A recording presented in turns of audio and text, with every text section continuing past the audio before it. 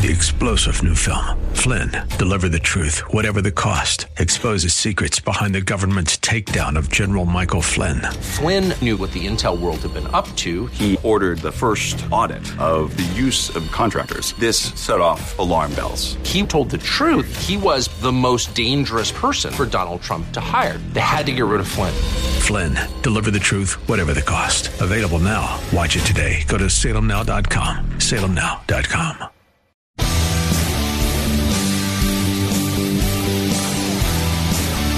Are you looking for truth from God's Word that you can understand and apply to your life? You'll find it today on Make It Clear with Dr. Stan Pons. Listen now as Stan makes it clear.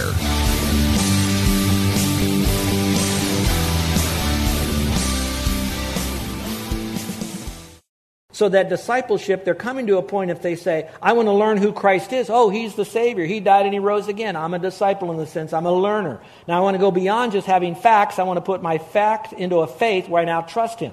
Now it continues on beyond after trusting Christ, not to get saved or to stay saved, but because I am saved, I remain a student of the Lord. So I learn more about now, what do I do with Him being my Savior? How far does it really go? I have to tell you that Carol and I got married when I was very young. Not that she was very old, but I was very young. I was 19. Kids, if you're listening to this right now, do not get married when you're 19. What I can tell you is that it was not a shotgun wedding. We were pure as we went. We had the blessings of all the family members. And that's not telling you how smart our parents were, but it is to tell you we had the blessing of it. I will tell you that when you're a 19-year-old getting married, you have a vision of what marriage is going to be, something like Prince Charming and Snow White kind of a thing. Well, I'm going to tell you the hardest year of our marriage was our first year, and then a couple of years in between. Last June, you all were so kind to give us our 45th wedding anniversary. I tell people we've been married 45 years. We've been happily married about 40 years. Now, the good part is that's the early part of that. Now, why am I telling you that? I had to learn how to do this. Carol and I still, yearly, will engage in a seminar, a teaching, a DVD, a CD, a book, something out there to rekindle where we are to help us to strengthen our relationship. And that's what being a disciple is all about. Now, but we're talking about a disciple of Christ. So where does it go a little bit further than that? So what are we to do? We're to make disciples. Now we're going to see the how. How do we make a disciple of all nations, all people groups? And yeah, we can go all over the world. That's a mission thing. But right now it's to your family and friends. We baptize them in the name of the Father, the Son, and the Holy Spirit. Now that word baptize means to immerse them. We could say a lot about immersing them in water, etc. I could go there.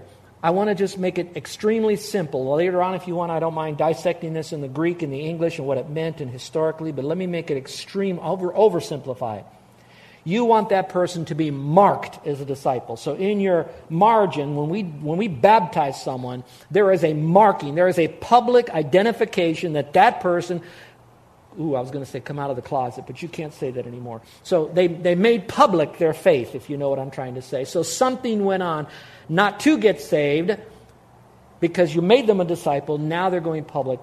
That baptism part. But it doesn't stop there. So they're identifying. I think the identification is water. I think it's more than water. I think it's identifying with other Christians, and probably by extension from here as we go through the New Testament, it's getting united with some kind of a local body for accountability and growth that has spiritual gifts working in the body, spiritual leaders that are qualified, that the Word of God is being taught, and a lot of other things as well. But all of that is the marking, the immersion, being immersed in water, being immersed in Christ by salvation, being immersed in a body of believers, etc. So let's go a little bit further. Beyond that, it says, baptizing them in the name of the Father. Then it says, teaching them to observe all things whatsoever I've commanded you. So if I'm going to help that person, I want them to come to faith, but I also want to teach them God's Word. And so that's what we do. That's how we do it, baptize and teach. But now, why do we do this? And let's look at the last part of that. It says, I am with you always, even unto the end of the age. To know that when I'm doing this, I am never, ever, ever alone. Now, folks, I don't play golf. I admire those that are so good at golf and they play golf, and that's what they do a lot, and they're serious about their golf game to improve. But I can tell you that I would embarrass any of you that would invite me to play golf with you. But I would certainly feel a lot more comfortable if I'm getting ready to hit the golf ball And while I'm getting ready to hit the golf ball, I had some famous golfer reach around me and hold my hand how I'm supposed to, hold it like, I don't know, how do you hold it with your little finger here and your thumb over there and you swing it and whatever they do. I want him to kind of almost take it and do it. Now, there is no perfect earthly illustration to explain to you that Christ is with us. He is in us. He is with us wherever we go. All I want to let you know is that you are never alone as you engage your family and friends in evangelism. He is right there. You yield to Him. You allow Him to do it through you. You concentrate on Him. It's all about Him as you present this message, including the results as you leave it up with Him. Now, that's our motivation. Now, I have 5 minutes to go through the rest of this. And you think, how in the world is he going to do that? Let's find out. All right. Ways that we can influence others outside the faith. Let's go now to Colossians chapter 4. We have the motivation, the love of Christ, the privilege, and the command. Now let's see how we can do this. It's going to be in our thoughts. In our thoughts. Now I say that because at the beginning of verse 2 here, or I should say really at the end of verse 2, Colossians 4:2, it says, with an attitude of thanksgiving. An attitude is in your thought life, so it's going to be an attitude of prayer. What are we going to pray for? An open door. An open door. Now we learned last week we prayed for the person, pray for all men that they may come to faith in Christ and go on to become a fully obedient worshiper of Christ, the Bible says. And then secondly, we also pray for boldness. We already learned that. But in this context, we're to pray for an open door. So we're saying, Lord, I now realize that I need to engage my family and friend, etc. Now, Lord, will you somehow supernaturally give me an open door? Now, watch.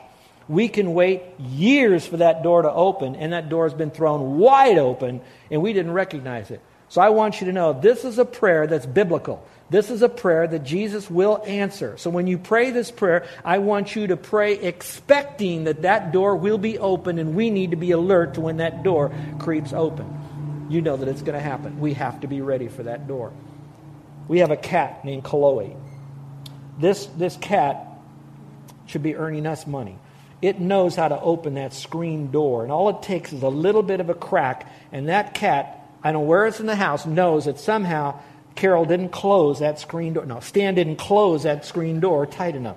And he'll come down and he will get that door open. So when I'm downstairs, because that door is right next to my study desk, because my study is right in our living room there.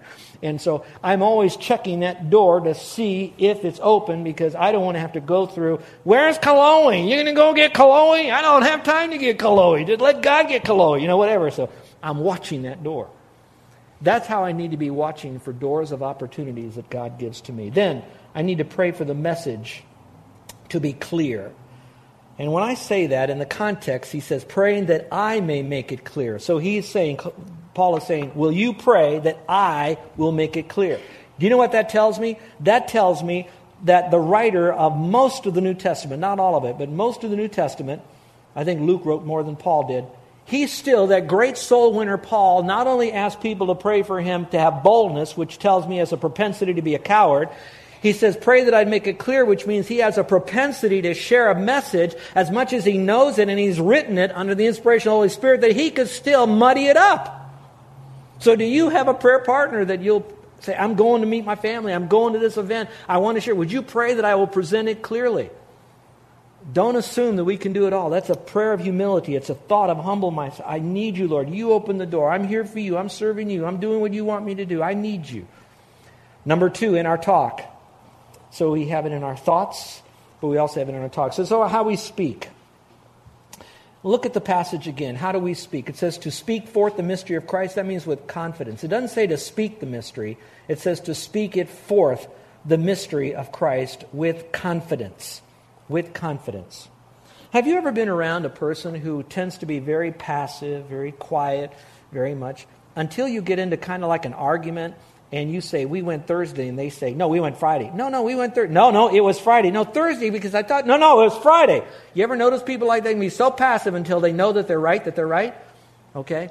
And that's what I'm saying here. When we know that we're right, that salvation is by grace alone, through faith alone, in Christ alone, for the glory of God alone, we're confident in that, then we need to speak it forth. Listen, folks, I do get intimidated when I'm around smart business people, CEOs, doctors, physicians, people that are just, until someone said, Stan, those people that have had more education than you have, they've done more, their name is in the paper, they're famous, and you're nothing. You know what they said?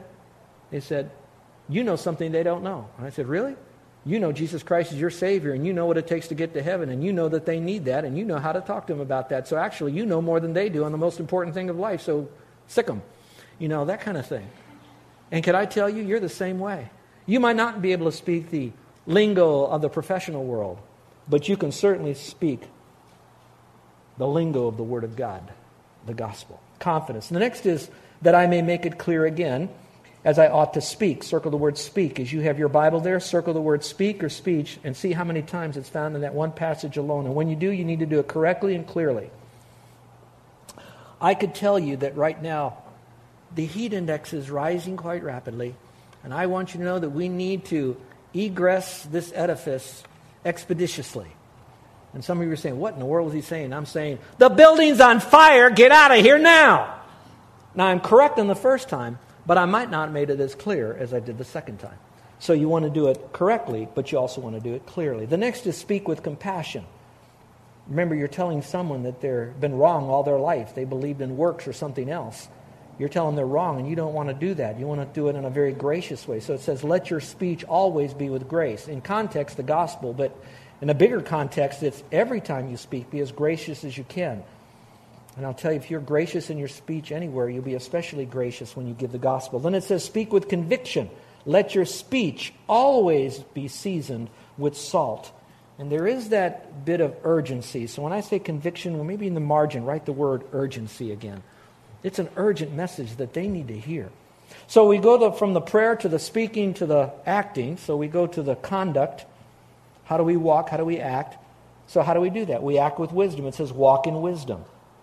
Walk in wisdom would be know how to open a conversation, know what to say during the conversation, walk kindly, know the timing when you share the message, know some of the techniques when you share it, know some of the tone when you do it, learn these things. Just like Carol and I might yearly need to have a reminder on our marriage and our relationship, I think all of us would be good to go back and take another evangelism training class, read another book once a year on evangelism, how to witness to the cults and things like that. If you need some reference books or websites, I can certainly give them to you absolutely free. Anything I can do to help you to walk in a Christ-like way, wisely around those who don't know Christ, for the purpose of engaging them with the gospel. And with intention, it says toward those outside the faith. Underline the word toward. Intentional. Don't wait for them to merely come to you. We have to engage them. We have to knock on their door. So you start with a secular conversation, talking. You move it to some kind of a spiritual conversation that's non-controversial. So they're talking about spiritual matters and they're comfortable. Then you end with a salvation conversation. So you intentionally go to them. You do it promptly, making the most of the opportunity because you don't know when your last opportunity is going to be. You've got to do it promptly. You've got to do it as soon as you can. How important that really is. I told you about Moody Bible Institute. D.L. Moody is the founder of that. What many people don't know, that he preached a message. And the message he preached was a week-long series on what you need to do with Christ. Monday night. What you need to do with Christ. And then the night before the last night, he announced to his entire church, the school wasn't built yet, and he said, tomorrow night, you come back, you pack this place, because I'm going to tell you what you need to do with Jesus so you can have the full forgiveness of sin and have eternal life in heaven. Come back tomorrow night, and I'll tell you then what you need to do with Christ. He released them into the streets with clanging bells and the smell of smoke and the Great Chicago Fire. And reading the biography of his songman, Ira Sankey, Sankey grabbed whatever he could and some of his family that he could find, grabbed a boat and paddled it as far out in Lake Michigan as he could. As he turned it around, he watched the entire city burn to the ground. 2 years after that, Moody was able to rebuild a Moody church. He stood before the crowd that was much smaller, with tears streaming down his eyes. He said, I have you now together, and I want to confess my greatest sin. My greatest sin was that night when I told people, tomorrow night, come back and I'll tell you what you need to do with Christ so you can have eternal life. I never saw that crowd again, and I promise I will never stand before people without giving them an opportunity to trust Christ. Now, God knows others miss it. They may get it the next time. We all know that. God's the author of salvation. Salvation is of the Lord. But if some of you have ever wondered, why does Stan go so long? Because I have to give the invitation. I've got to give the gospel. I never know who will be here that doesn't know Christ. I don't know who might be listening that will not know Christ as Savior. And I don't want to stand before any crowd that I can suspect that at least one person may not know Christ. So I may not give it with all the bells and whistles, but I'll make them understand that we're all sinners. We all need a Savior. It's not by good works. It's by faith alone. And you need to trust Christ now and trust Him alone. That's the promptness of it, because we know we'll never get another chance. We need to act with answers so that you will know how you should respond. And of course, we respond with grace. We've already been taught that. But at the same time, with the answers to their questions when they ask you. And let me just share this with you. This is so simple. I wish I had a much longer time, but listen. Some of you are afraid to give the gospel because you're afraid they're going to ask you some questions like, did Adam have a belly button because he didn't have a mother? And you don't know how to answer that. I don't know how to answer that either. The point of the matter is there's only about 5 major questions that unsaved people will be asking you. Once you know the very simple, logical, and biblical answers to those 5, you can rest assured you have all the weaponry that you need to present the message of the gospel and have answers to their questions. It is not that hard. And if you do encounter someone asking you a question you don't know the answer to, then just do what I do. Make up an answer. No, I'm joking. I say, listen, let me write that down. What's your name and phone number again? I'll get back to you. But here's what I do know. Jesus loves you. Jesus already died for you. He's offering you right now eternal life if you'll trust Him as your Savior. And then I do go back and I find the answer. And when I do, it gives me another opportunity to share with him, but something else happened. It could have been the first time he met a real honest Christian that didn't make up an answer or bluff his way, but said, I got to study a little bit more, but I'll get you that answer. But here's what I do know. Go right back to the gospel. Who knows? I pray that would be the case. And if you don't know and you can't find the answer, then call Pastor Dennis at 2 in the morning, okay? He's usually home. Now call me or Carol. The last is we need to act with thoroughness. It says to each person. It's interesting how in Colossians, it says in other places in Colossians that every man, that we need to do it to each person, thoroughness. Don't let people go by without that opportunity. Whether you carry with you some gospel tracts that you can share, maybe that's not your style, maybe you leave it as a tip, maybe it's some way that you'll invite them to a meeting, but in some measure, just think about others if you want to influence them for Christ. I promise you folks, you and I, we can come up with dozens of reasons why and how and this and what about that. And we'll get so caught up in the minutia of, well, I don't want to do it, I don't want to mess it, I don't want to, that we'll forget that maybe sometimes we just have to plunge in, folks, to get the job done. Here's our questions for reflections, and then we'll be done. It says, ask yourself this question. Do I know at least 5 family members or friends who are unbelievers? If you do, say, What kinds of trials and challenges do these unbelievers face in life? And you could put them down. What are they? Do I believe I can have a role in maybe sharing Christ with them? What role could I have? What specific things can I do in order to share Christ with them? Could I have them over for a meal? Could I begin a spiritual conversation with them? What can I do, Lord? I want you to use me. You're going to be with me. We're doing this together for thy glory. What kinds of barriers are in my life that could confuse an unbelieving family member or friend in his or her search for the truth? What practical things can I do to overcome these barriers? Maybe I've got a broken relationship with a family member or friend who knows Christ. First thing I need to do is repair that broken relationship the best that I can. So what might it be? Well, folks, I spoke this message to only 2 types of people, not men or women, not local people, not off-island people. I spoke it to those who know Christ and those who don't. This message was specifically designed for those who already know Christ so that they would love you who do not know Christ and know how to biblically, lovingly, compassionately share that message with you. And now you've already heard the message all through this message already. That going to heaven is not by anything we do. We're already separated from God. That to go to heaven, we'd have to be perfect, but we're not. We're sinners. No good deed I do, whether it's social good deeds or spiritual good deeds or whatever. I can't do any good deed to make God happy so that He'll take me to heaven. In fact, all my best deeds are filthy rags. So what do? I come to Him as a broken sinner, admitting that I can't do anything, but I believe that Jesus is the Lord. He's God.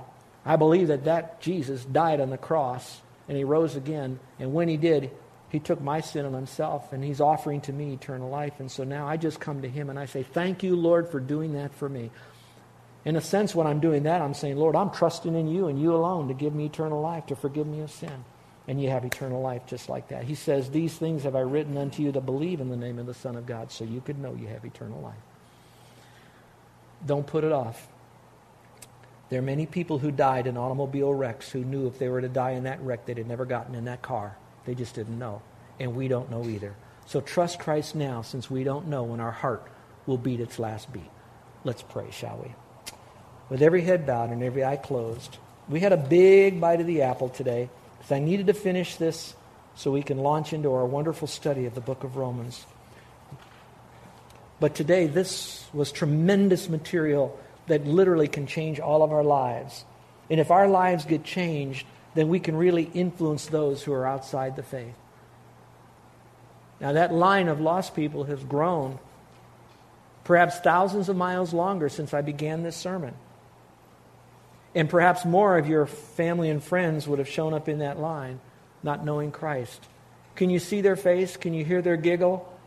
Can you remember the last thing you did, the last conversation, the last email you swapped with one another? And yet, if they were to die while we were hearing this message, they would have died without Christ. Now, it wasn't so much because we didn't tell them. God knows those who will be His. But we are responsible for doing what we can when we know that we can do it and how we can do it. And today, folks, I think there's plenty of biblical truths, loving truths, compassionately given for all of us to be more faithful in getting out the gospel. So, folks, between now and next week and the week after, let's begin to build relationships with others. So it's not just throwing the gospel in their face. It's genuinely caring for that person. And then presenting the gospel as soon as we bridge that gap. But first of all, is there anyone in here today that's ready to accept Jesus Christ as your Savior? To say, yes, I heard about Christ. I know Christ out there. But now I know He died for me. And so now I'm going to trust Him as my Savior. He is the Savior. He is never a Savior. He is the only Savior, but now He is my Savior because He is saving me. He is preventing me from perishing in a Christless hell and giving to me heaven and an eternal relationship with Him. Is there anyone in here that's ready to say, today is the day that I trusted Christ as my forever Savior? If it is, I'd like to pray for you. Now, I'm not going to have you stand up or come forward. I'm not going to mention your name in my prayer. I'm going to ask you, because the heads are bowed and eyes are closed, if you'll slip up your hand. And that uplifted hand is a silent way to indicate to me that you've already trusted Christ as your Savior. You're just letting me know that. So when I pray for you, it's already after the fact. I'm just welcoming you into God's family. I'm just thanking the Lord for you. And I'd like to do that. I'd like to know that this message and the Word of God touched you today, and today was your day. So with no one looking around, if today was the day that you're ready to trust Christ as Savior, and you'd like for me to know, without saying a word, would you slip up your hand right now so I know that today is the day you trusted Christ? Is there anyone at all? Put your hand up real high so I can see it. All right, Christians, brothers and sisters in Christ, how many of you know someone that we mentioned already, a friend, relative, associate, or neighbor who needs to know Christ? And you'd like for me to pray with you in a general way for those people to know Christ as Savior. Would you raise your hand? Every hand should go up. Mine is up. I'm going to a family reunion, and there are some extended family members that need Christ. But now let me take it a step further. How many of you would like to have prayer because you want to be used of the Holy Spirit and the Lord to influence them with the clarity and the correctness of the gospel from what you've learned here today? And so you're asking for prayer, that the door would be open and that you would make it clear when you'd share with those people about whom you raised your hand. And you'd like for me to pray for you. Would you slip up your hand right now? Amen. My hand is up. I urge you to get a copy of today's message and listen to it at least once a year to remind us of these truths, because there were so many. We were blasted with a fire hose today. It's like going to Disney World again and again and again. Each time we go, we see something new. It won't be different. It'll just be fresh and new for where you are. Our gracious Heavenly Father, we thank you that you would give us eternal life by your grace and mercy and not by our works. We thank you that when we have eternal life, we will never lose it because you keep it for us. And then, Father, we thank you that this relationship with you is not just fire insurance, but it is an intimacy with the Creator God, our Abba Father.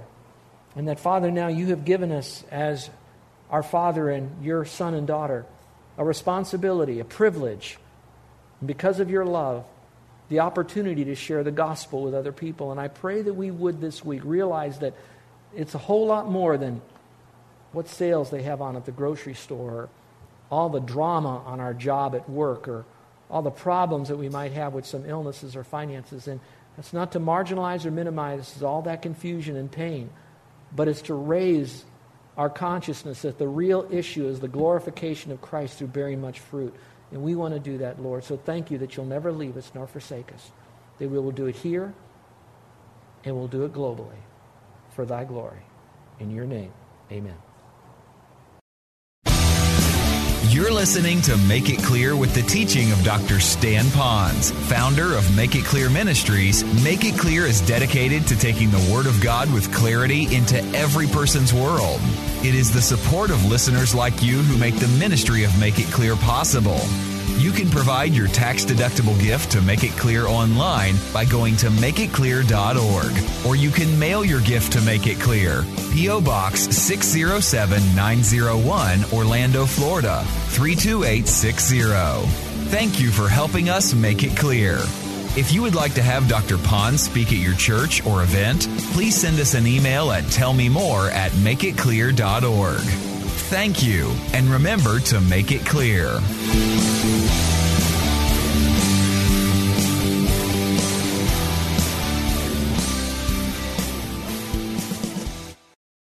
Three-star General Michael J. Flynn, head of the Pentagon Intelligence Agency, knew all the government's dirty secrets. He was one of the most respected generals in the military. Flynn knew what the intel world had been up to. He understood its funding. He ordered the first audit of the use of contractors. This set off alarm bells.